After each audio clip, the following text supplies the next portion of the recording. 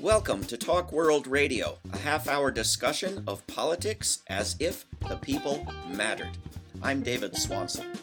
This week on Talk World Radio, we are discussing peace building and women's rights, among other topics, with Sanam Naraghi Anderlini, MBE, founder and CEO of International Civil Society Action Network, or ICAN, and director of the London School of Economics Centre for Women, Peace and Security, who was awarded an MBE in 2020 in honor of her contributions to international peace building. Sanam, welcome to Talk World Radio. Thank you. Very nice to be with you. Thank you for coming on. Thank you for the work you're doing. So what is ICAN, the International Civil Society Action Network, working on? So we are a small organization, a nonprofit registered in the US, but we spearhead a network of independent, women-led peace-building organizations in countries where there's war, basically. So Yemen, Afghanistan, Colombia, all these places where there has been war historically, or there's a continuation of conflict. And our work really is like we're like a bridge, because we provide personal support to our partners. It's very difficult work. It can be very dangerous work that they're doing. We provide professional opportunities, from training to advocacy for them to get known internationally. We run a fund and we give grants to them as well for their organizations. And then on the other side of the coin, we do a lot of policy advocacy work. So we're trying to raise awareness in the international community around the fact that these people exist on the ground, that they're running to the problems. They are, when a crisis happens, it's the women peace builders who run to try and resolve it. And their approach is through mediation, through dialogue, through trust building, but also through providing resources and an alternative sort of vision for the future for their countries. I've spoken with a lot of groups like Nonviolent Peace Force that do unarmed accompaniment and nonviolent resistance and sort of civilian presence of internationals for protection. Is this sort of part of what you do?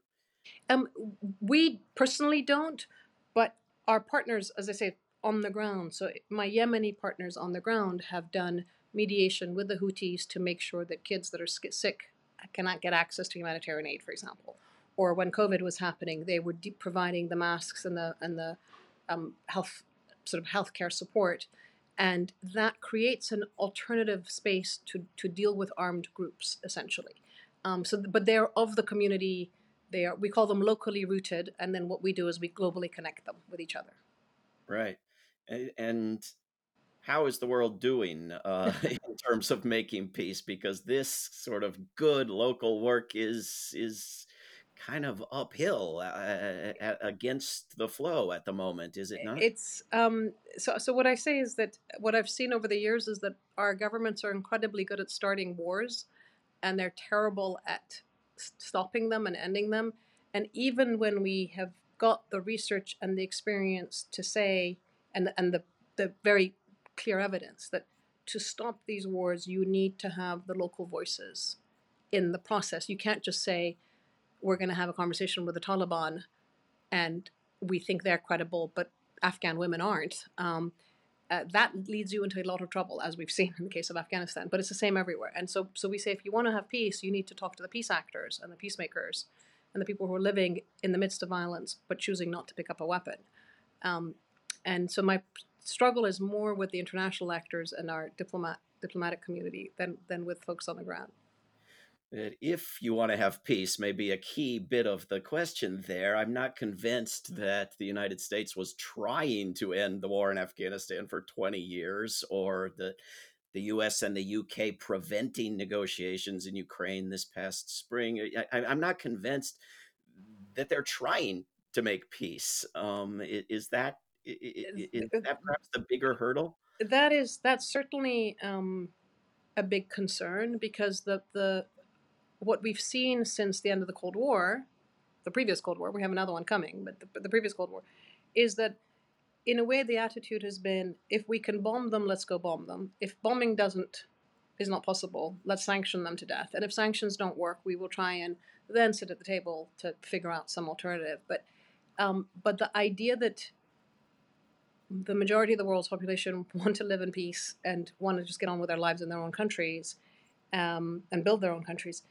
seems to have been forgotten. And the difficulty that we have is that I think our policies are far too driven by the sale of weapons and the companies that produce and benefit from the profits of war versus the vast majority of the rest of us who benefit from peace. So there's a kind of a assumption that war is good for business. No, war is good for a handful of businesses. Peace is good for the vast majority of businesses. And yet that vast majority have not been part of these discussions at all in any space. It's national security is, kept to the supposed experts. I know there are some wars where public opinion, people never asked for it, Libya, Syria. But if you look at wars like Afghanistan or Iraq, at the start, you can find polls that suggest fairly credibly majority support for starting the darn war. And then within a year and a half, always within a year and a half, you have a strong majority saying never should have started that war. But never do you have a strong majority saying end it, because there's some sort of duty to to kill more troops because of the troops who already got killed. I can't explain it, but I think that's the kind of discourse that they create in Washington, right? Which is that first of all, the narrative for going to the Iraq War was clearly a lie. Sure. Let's be honest, and actually we really see it with Ukraine, because if Iraq had weapons of mass destruction, we would have been a lot more careful about bombing them, just the same way that we are right now with Russia. We're not going into Russia. We're not attacking Russia for the simple reason that they have nukes. So if Iraq had the same kind of weaponry, we would have been very careful. We knew that they didn't have them.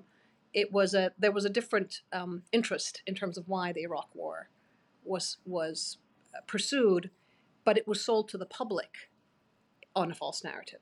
In the case of Afghanistan, I think the story was, okay, we have to go and get bin Laden. There were, even back 22 years ago, people were saying, or just after 9/11, there were voices in the US that were saying, this could be done not with the military, but through really good policing and really good intel and really targeted sort of interventions and so forth. But once we're in Afghanistan, and in the last 20 years, you're absolutely right. There was a systematic unwillingness to listen to the voices of the local people, to the voices of Afghan women, to anybody that was saying what you're doing is actually wrong and it's a waste of money and you're creating more problems. And that needs to be investigated, because in the meantime, it's American soldiers and others' lives lost, as well as Afghan soldiers, people who've been maimed and traumatized and so forth. And then lo and behold, it turns out that the negotiations were going on with the Taliban. I mean, we literally handed the country and all our equipment to the Taliban and walked out. And so if I was an American soldier, I'd be very, very upset about what was it all about. And where is that conversation? And nobody is willing to have that conversation in public. As someone who's never found a war in the history of the world launched by any country that wasn't based on lies, I have to, applaud the Iraq War was based on lies, but then question the distinction with the Afghan War or any other war. The story was we have to go get bin Laden. I mean, we shouldn't erase, just because certain people want us to, the fact that the Afghan government was willing to turn bin Laden over to a third country to be put on trial. And the United States didn't want him put on trial, wanted him as an excuse for a war. I mean, these are the questions that we never get answers to, right? And especially in this country, the discourse around national security is so obscured and so kind of expertized, if you want, that I always say we should democratize the discussions on security and just go out and ask people, what does security mean to you at your community level, at your city level, at your state level, and then nationally? And COVID really showed that to us, because we didn't have masks for our healthcare workers in the same period that we were testing new drones that could carry a nuclear warhead, and each drone costs about $180 million. So what do we mean by security? And who is determining these things? And why does the military budget keep going up when literally people, don't have fuel or don't have enough food? And it's the same here as it is in England. I've just come back from England, and it's an absurd situation on the ground there as well. 60%, the new prime minister wants to increase it, right? 60% increase to military spending. She wants. Right. It's at a time when people are literally saying they're having to choose between fuel and food. Yeah. So how we're speaking with Sanam Naragi Anderlini, and Sanam, I wonder how the world is doing in terms of including women in efforts to make peace. Certainly, some people are more aware of the value of doing that, right? Some people are. We have, in the last 20 years, we've managed to get many countries in support of what we is now a portfolio of 10 Security Council resolutions that call for the inclusion of women, call for basic things like saying you're doing humanitarian aid. Do you have a gendered analysis of who needs the aid, what kind of aid they need, who's delivering the aid? Very sort of practical things, which is still not getting done. 51% of the world's member states of the UN have national action plans, have their own national policies talking about inclusion. But as we sit here, it's still not being implemented. And the interesting thing when I look around the world in the places I've worked is that, you'll have warring parties and they will be literally killing each other over all sorts of things, disagreeing on everything. The minute you say, why don't we have women peace builders at the peace negotiations? These guys all stand shoulder to shoulder, completely unified and wanting to exclude women. And that's the question. It's like, why do they not want women? And the reason is because the women who are doing the peace work on the ground hold these guys accountable. And it's a little bit like, the myth or the assumption is that these conflicts are two-sided, government or militias, and it's like, no, but when it's inside a country and both sides are killing the ordinary people have their own representation, and communities and people emerge from communities that need to be at the peace tables as peace actors. And that's the shift that we're trying to have. We have a law in this country that says it should happen, but Mr. Khalilzad, who was our envoy, completely flouted the law. He wasn't held accountable for it in the case of Afghanistan. And it just continues. It's just ignored. These things are complete. It's like a cafeteria where they ignore certain policies and laws, but carry on with bad practices. Sanam, I don't know if you know the story of this film called Soldiers Without Guns about the New Zealand peacekeeping effort in Bougainville, but there's so many stories like this that strike me as showing the value of including local women who know what's actually going on, and the value of not bringing guns. It seems to me that unarmed peacekeeping has statistically, although it's much smaller, has a much stronger record than armed peacekeeping. But when I, talk to members of governments around the world about peacekeeping efforts, they say, "Oh, we're sending lots of women." But are you sending any of them without guns? Well, no, of course. I mean, that's just beyond the pale. Why? It's Why is that unacceptable? these are all. I mean, I think it's complicated because if you're sending, say, a unit of Indian troops to the Congo, DRC, the Democratic Republic of Congo, right? Do you send them with weapons or not? Are they going to be completely sitting ducks being attacked by the local militias because they've come in as the UN peacekeepers? So there is an issue of do you send in armed peacekeepers who are military personnel who have been trained, but in peacekeeping? That's one side of the story. And then the other side of the story is that, okay, once you are there or wherever you go, are you engaging and enabling the local? So if the Indians are in the Congo, are they then working closely and getting advice and heeding the warnings of the Congolese women who know their own communities and say what they need? Or are we actually, by bringing in international peacekeepers, putting some of those women at risk because then they're being raped by international peacekeepers? So this is the complexity that happens in all of these places, right? And one answer to all this is yes, all the peacekeeping should be military peacekeeping should be done by women because at least that'll stop the sexual exploitation and abuse that we've seen in different places. But there is also another argument that the more women have, even women in uniform, even women with weaponry, when they're engaged in communities and so forth, they do engage. They do bring down the heat, and they do have less aggressive interactions, and so it actually helps resolve issues more non-violently. Even in the United States, we have evidence from policing that when we have women police officers, they do it differently. So there's something about maybe it's the interactions with women, but it's also maybe the way women are strategizing and the tactics that they use. And those tactics could be taught to anybody, I think. So part of that is like, are we not valuing the approaches that women may use, whether they're local or coming in internationally? Yeah, very good questions. One place with perhaps every type of mistake and disaster in recent years that you've written about recently is Afghanistan. Uh, we, what, if anything, has been learned? What, if anything, has been done right? And when and how should the United States and its friends have gotten out? So two things. I mean, all the work that I've done in the last 20 odd years, or the advocacy that we've done, these days when I speak in events, I pose the question very simply. I say, if Afghan women, peace builders, or the women politicians, judges, lawyers that we now see internationally that have had to seek refuge outside the country, and who are incredibly eloquent, very strong women, if they had been a independent delegation in the talks in Doha, going back to 2008, 2009, 2014, etc., would we have ended up with Afghanistan as it is now? Would the Taliban have been able to get away with what they did? And everybody sits in the room and shakes their head.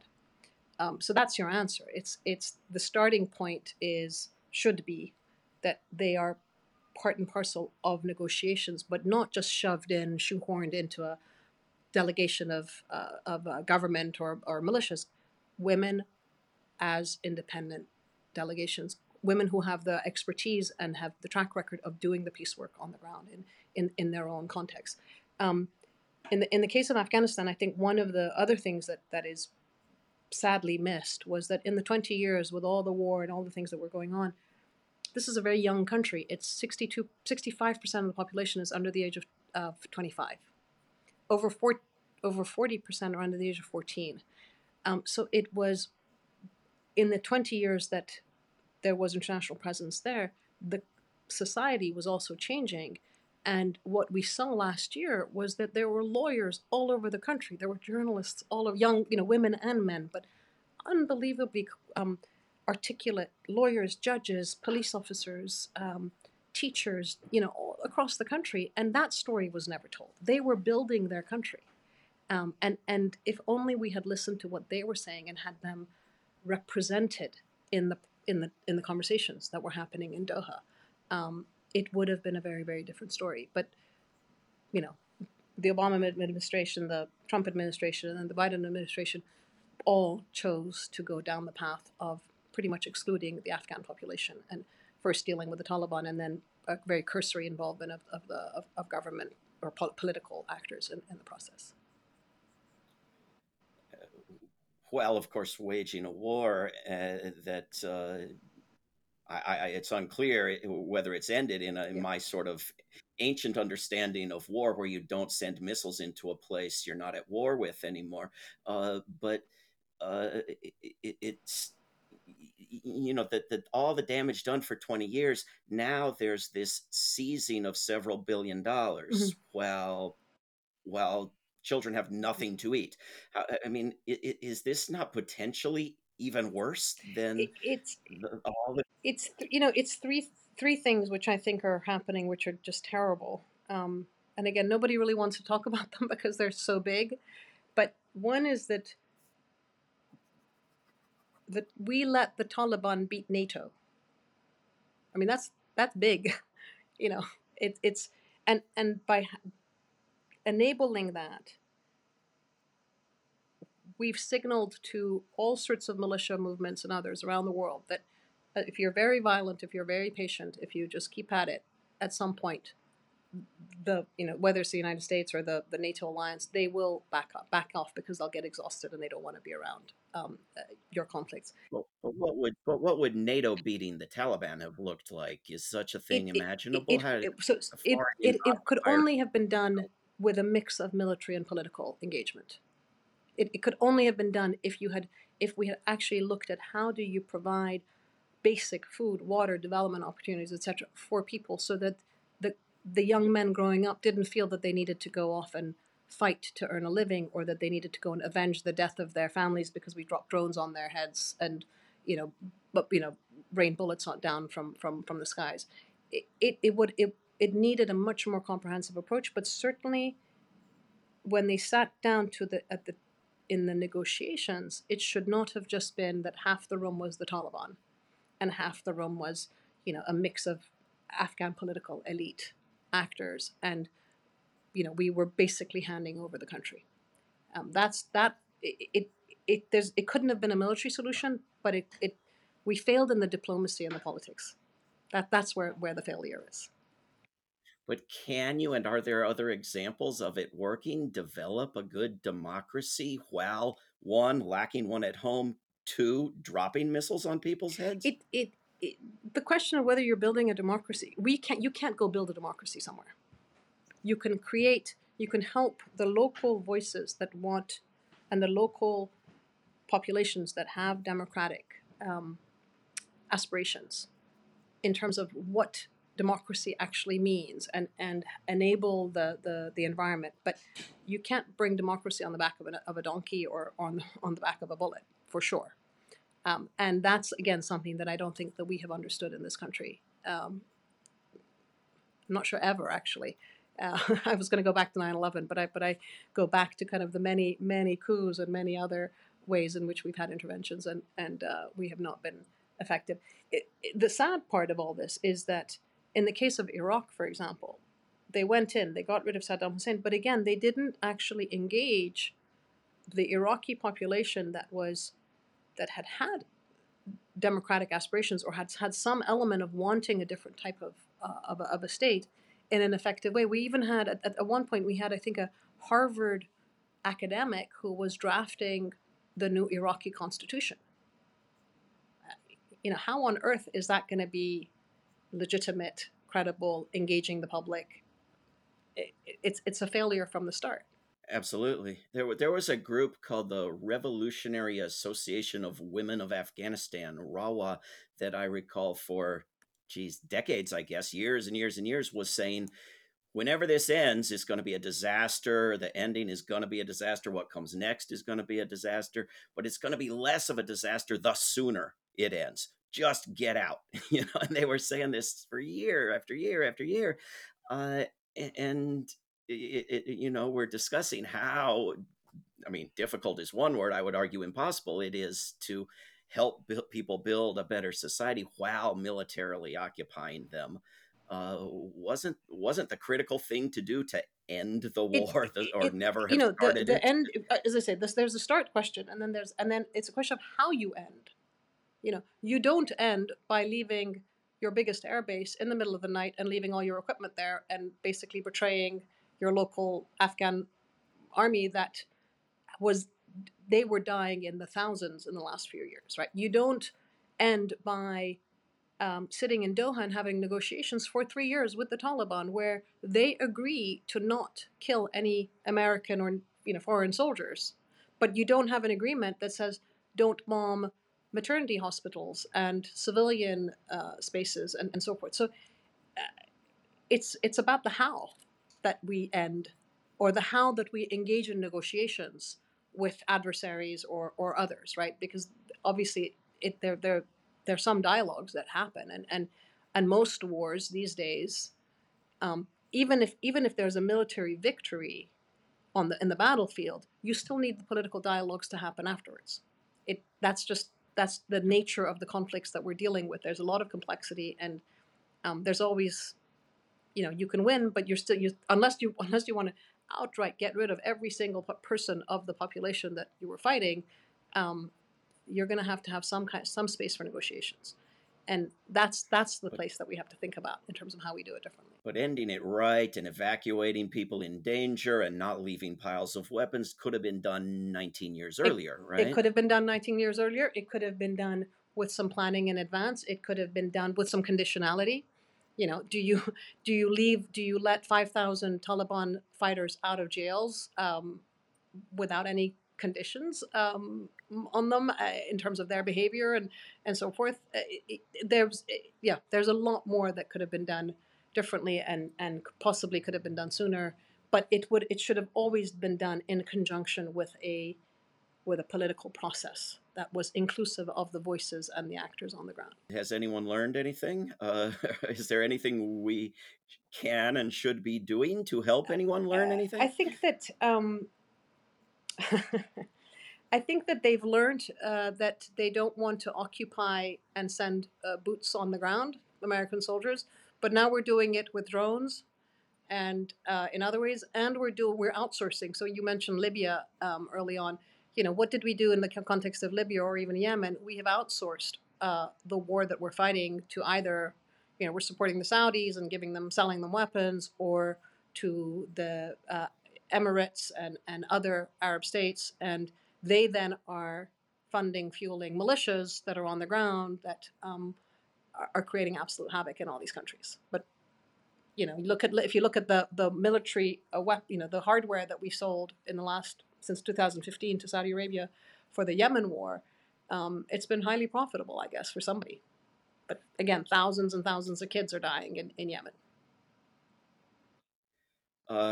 Clearly, they used to call it far and away the worst place on earth. I think Afghanistan may have given it some competition now for worst place on earth, and Syria was competing in there, but they're all places with wars, and the weapons largely come from a handful of places, first and foremost the United States.